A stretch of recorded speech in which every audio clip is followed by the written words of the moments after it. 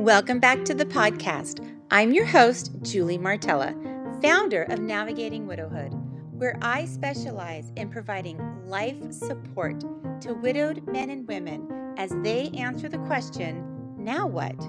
Are you ready to do this? Let's go. Hey friends and navigators, I am so glad that you are here today.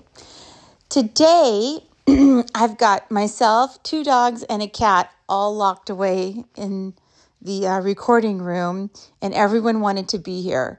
And so if you hear a little bit of animal noise, they are a huge support system and also a giant pain in the ass. So we'll see how this goes. I want to talk to you about confidence today. Do any of you struggle with confidence after the loss of your spouse or partner? Right? It took me a solid month to quantify what I wanted to say about this topic, because as I dove into the research and as I looked around and started talking to people, it doesn't matter. What I found is it doesn't matter who you were and what you did. When your person dies, it rattles you. It decimates your confidence, no matter who you were. And so what I discovered was part of rebuilding our lives after loss is rebuilding our confidence levels. But in order to do that, we have to kind of figure out, we don't know how to do that. That's the problem. So what happens is we have decisions that were once easily made become very difficult. We have analysis paralysis we suffer from, where we weigh every possible scenario. And we don't do this to be difficult, right? We do this because we are painfully aware that life does in fact exist in the margins, and that the 1% could actually happen. And so it makes us consider the weight of those things when making decisions, when trying to figure things out. Now, before your person died, you might have been a whole different person. So you may be wondering, what happened? What happened to the man or woman that made confident decisions? Right? I have a vision of Superman, with his S out and he's looking to the horizon. You were an amazing decision maker, maybe. Well, when your person dies, the grief process decimates your confidence level because it thrusts you into a situation that you are, number one, unprepared to deal with. Number two, so you're unprepared, you have no skills, you have no strategies. And number three, you have no idea when it's going to end, right? So I used to say that it was like being kidnapped, and I used to say grief was like being blindfolded and kidnapped and dropped off in a dense forest in the Amazon jungle, and then trying to figure out how the hell you're going to get home. To me, that's the grief experience. Of course, that is a confidence destroying experience. It's disorienting, right? The compass, the person who kept you, for me, my husband kept me grounded. So he was my compass. He's gone.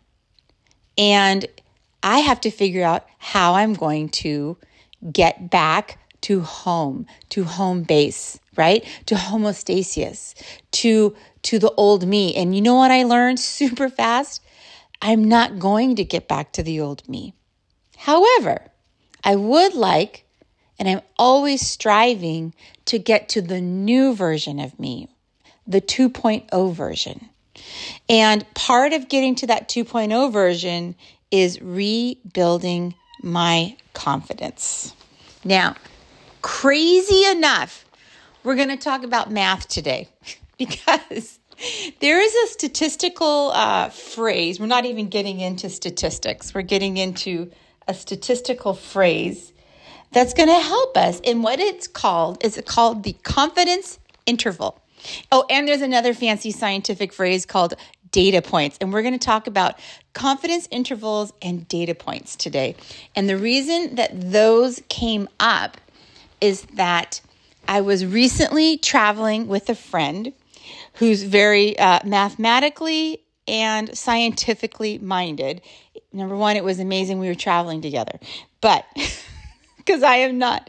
However, he told me something that just blew my mind. And he said, Julie, you don't have a decision-making problem. You have a confidence problem, and your confidence intervals are too low. And I looked at him and I was like, what in the world are you talking about? What is this confidence interval thing? And so he explained it to me. And what it is it's a statistical term with, lots of other jargon that we're not going to talk about. But what it does is it asks a person to determine how confident they are of an outcome. And then to assign that confidence either a percentage point or a number. So you could say, with a 100% scale, how confident are you that something's going to happen? Or a 1 to 10 scale, how confident are you, right? So the goal of the confidence interval is it guides you in making decisions, and you want to be 51% or more confident that an outcome will occur. If you're lower than 51%, then you want to ask yourself, what data points can you adjust to get to a higher confidence interval? So, do you hear what's taking place? Like when I heard this, I kept saying, tell me that again, right? Explain that to me again. Because what I'm hearing is you can look at any situation and you can ask yourself a question like, how confident am I that this is going to happen? And if you can learn to, number one, to determine or to estimate your confidence interval, your level of confidence, then you could make necessary adjustments. Now, based on that information, this is where my mind has been spinning, because what I did is I actually came up with a 5-step process. I created a set of rules that we can use to build our confidence. So this is what I came up with. Well, first of all, there's step 0. So really it's a 6-step process. Step 0 is decide what you want. All right. So step number 1, assess your confidence level. Number 2, identify the data points or the things that you can tweak. Number 3, adjust your action points. Number 4, reevaluate your confidence level. And then number 5, rinse and repeat. And if you can follow this 5-step process, you can build your self-confidence. All right, so what I want to do is this week, let's go through the confidence. Let's go through the 5 steps. So step 0, you have to begin with a goal or a desired outcome. What is it that you want? What is it you're trying to decide? Maybe it's a long-term relationship. Maybe you want to teach a child how to drive a car. Maybe you want to go back to school, right? Maybe you want to try a new recipe that you saw on the cooking channel or TikTok or wherever you find your recipes from. Anything that you want to do comes with a level of confidence. And step 0 is deciding what it is you need to determine. Okay? So once you determine, then you go to step 1, which is assess your confidence level.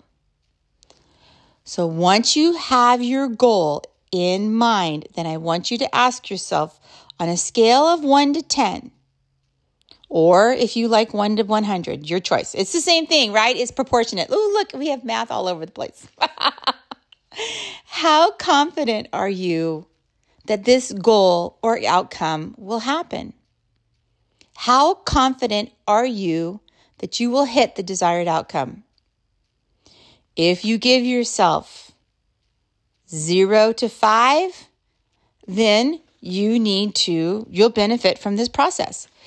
if you give yourself 5.1 or 51 or higher, then technically you're okay, except that the closer you can get to 100, the higher your confidence level will be. So if you're only like at 65, see, I do like the 1 to 100 better, don't you? If you're at 65, you would still benefit from building your confidence. So I want you to think about, where are you? And now, if you're already in the 90s, if you're asking like, how confident are you can create this new dish that you saw on the Food Network, and you love cooking, you may start off and go, I'm at a 95 that I can make this dish. Guess what, my friend? If you're at a 95, you don't need this. But if you're at a 75, then let's take a look at it. All right, so that's step number 1. Step number 2, I want you to identify your data points. And the data points are the things that you can tweak, okay? And I want you to think of this step as constructing a mental flow chart, all right? And this is what it looks like. First of all, you can do it mentally or on an actual piece of paper or a piece of graph paper or whatever you want. What happens is each piece of data, each thing, each item is a point on your chart. So you could write, what are the things that I have that either are helping me or hurting me? Okay, so let's take, let's try this. Or what needs to happen for you to achieve your goal or outcome? So if we take the example of cooking, then we could say, our flow chart would look like this. Do I have all the ingredients? Yes or no? Okay. If the answer is no, well, there's your first problem with your confidence. If the answer is yes, you go down and then you say, are the ingredients on hand and ready to be used, or are they expired? You start going through and you start looking at the data points. In the example of teaching, maybe you have a child, you've got a lot of widowed parents. We got to teach our kids how to drive. Whew, that was lots of fun. I'm just going to say that. My confidence interval was like 23 on that one. So when you look at the data points on that, I would be looking at things like, do I have a car? Is the car in good working order? Do I have patience? Does my child that needs to learn how to drive have the necessary skills? Have they passed driver's ed? Right? We start looking at the data points. So data points, just collecting and looking at them is step 2. Step 3 is I want you to start adjusting or tweaking the data points. So that list that you made of the things that were going to help or hurt you in your quest to achieve your goal, those very data points are now at the mercy of your imagination. These are the things I want you to start tweaking and adjusting. And how you do that is I want you to begin the process by running different scenarios in your head. But here's the key, my friends, one at a time. You cannot run 5 different scenarios. You have to pick one and you have to run it. And so what happens is, if we go back to the car situation, you pick a scenario and you gather the data points and you run that scenario in your head and you go, all right, what's this going to look like? Okay. And you run that scenario and you decide, you know what? I want to change something. I'm going to change the car. Let's say you've got 2 cars. Let's say you've got a car with an old standard shift, a gear shifter, like we had to put in the clutch. And let's say you have an automatic. So in one scenario, you're trying to teach your child to drive on a standard transmission. And you run that scenario. And if your confidence level at the end of that scenario is like, oh man, that's like a 45, that's going to be a mess. Then you go back and you say, all right, I'm going to mentally run this again, but this time I'm going to change one thing. I'm going to use the car that has an automatic transmission. And then you mentally rehearse and run through that in your mind. And how does that go? So maybe that gets your confidence level, maybe it gets you up to a 60 or a 62. Right? Do you see how this is working here? So you adjust your data points one at a time, and then you run the scenario. And then you adjust another point and you run the scenario. Step number 4 is reevaluating your confidence level. As you adjust the actions and the data points, you can see if it changes the outcome. And then, and this is important, then you reevaluate your confidence level, right?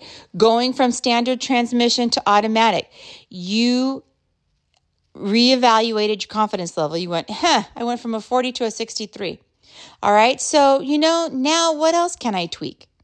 Well, maybe I take them to the mall parking lot on a Sunday afternoon and teach them how to drive there instead of 5 o'clock traffic in a big city.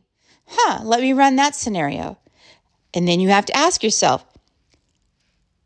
what is your confidence level? Well, I decided that teaching them how to drive in the mall parking lot on a Sunday afternoon. Well, okay, wait. I said a mall parking lot on a Sunday afternoon. That is so wrong. What I should have said was a high school parking lot on a Sunday afternoon. Now, look, we could actually run it on both of them. High school parking lot, mall parking lot. Which one will inspire more confidence? If I mentally run this scenario, my confidence level is going to go up to like a 78 in the high school parking lot. It's going to go down to, I don't know, maybe a 53 in the mall parking lot. It's going to be slower, but there's going to be a lot of cars. So do you see how the process works? You adjust one thing and then you reassess your confidence level. And then you adjust something else and you reassess your confidence level. And then step number 5 is you rinse and repeat.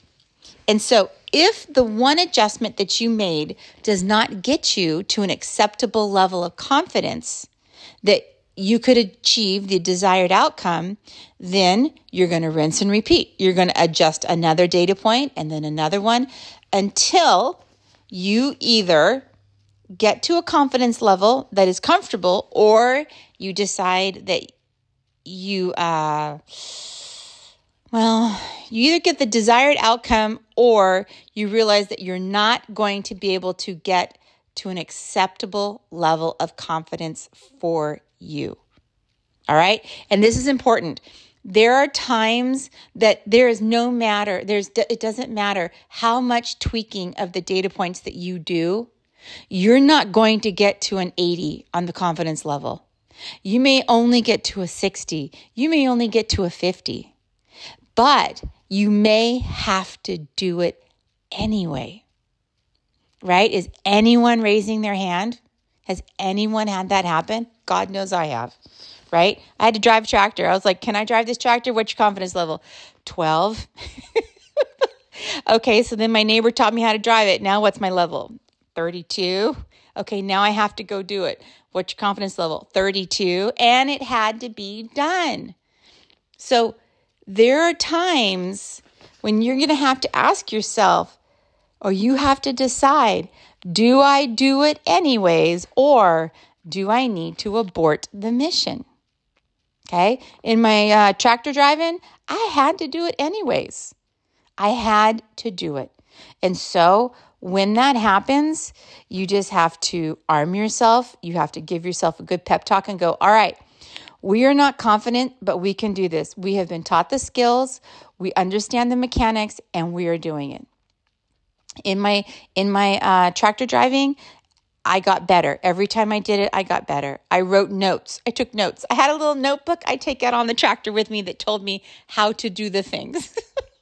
And then I would call my neighbor and I would say, okay, I forgot how to do this. One time I called the neighbor because, caught something on fire. But other than that, I would just, each time it got better. And so as it got better and as I remembered the steps, then guess what happened? My confidence interval increased until if I needed to get on that tractor, I was like at a 90. If now here's the caveat. I was at a 90 as long as I knew how to put fuel in the tractor, as long as the PTO, as everything was hooked up, as long as, the things had been done, I was ready to go. If I had to change those things, my confidence went immediately down to like a 10 because I couldn't do it. And it wasn't a matter of I just didn't want to. I physically could not do it. So that's, those are kind of the nuances in the confidence interval conundrum, shall we say. My friends, your confidence, your choice. Building confidence is a journey. It is not an instant transformation. My tractor work, the first time, it was horrible. Second time, it was still horrible, right? By the 10th time, I'm getting there. You are the same way. You have the ability to build, to take this journey. You have the ability to customize this process for you and your needs. However, we have created, or I have created a wonderful set of tools here that you can use to determine and then assess and then tweak and check and readjust your confidence levels. You may discover it's trial and error. So be patient with yourself and be adaptable. Be willing to say, you know what, this isn't working, so we're going to try something else. Especially if you are in the situation where failure is not an option, right? If you have to do something because there is no one else around, which we all know that this happens, there are times when failure is not an option, then you just keep trying. You keep trying the trial and error. You're patient with yourself and you're adaptable and you keep tweaking the process because guess what? If you keep tweaking the process, you will find a way that works for you. It's like trying all the doors. If a house has 100 doors, you may have to try 57 doors, but you'll find one. You will find a door. It might be the side door next to the basement, but you'll find a door. And you may discover that one small change can make a huge difference. Okay? If you step out and you try this and you fail, that's okay. You're going to go back, you're going to tweak it, and you're going to go, all right, I learned some lessons here. And remember, if you need me, as always, I am here to help.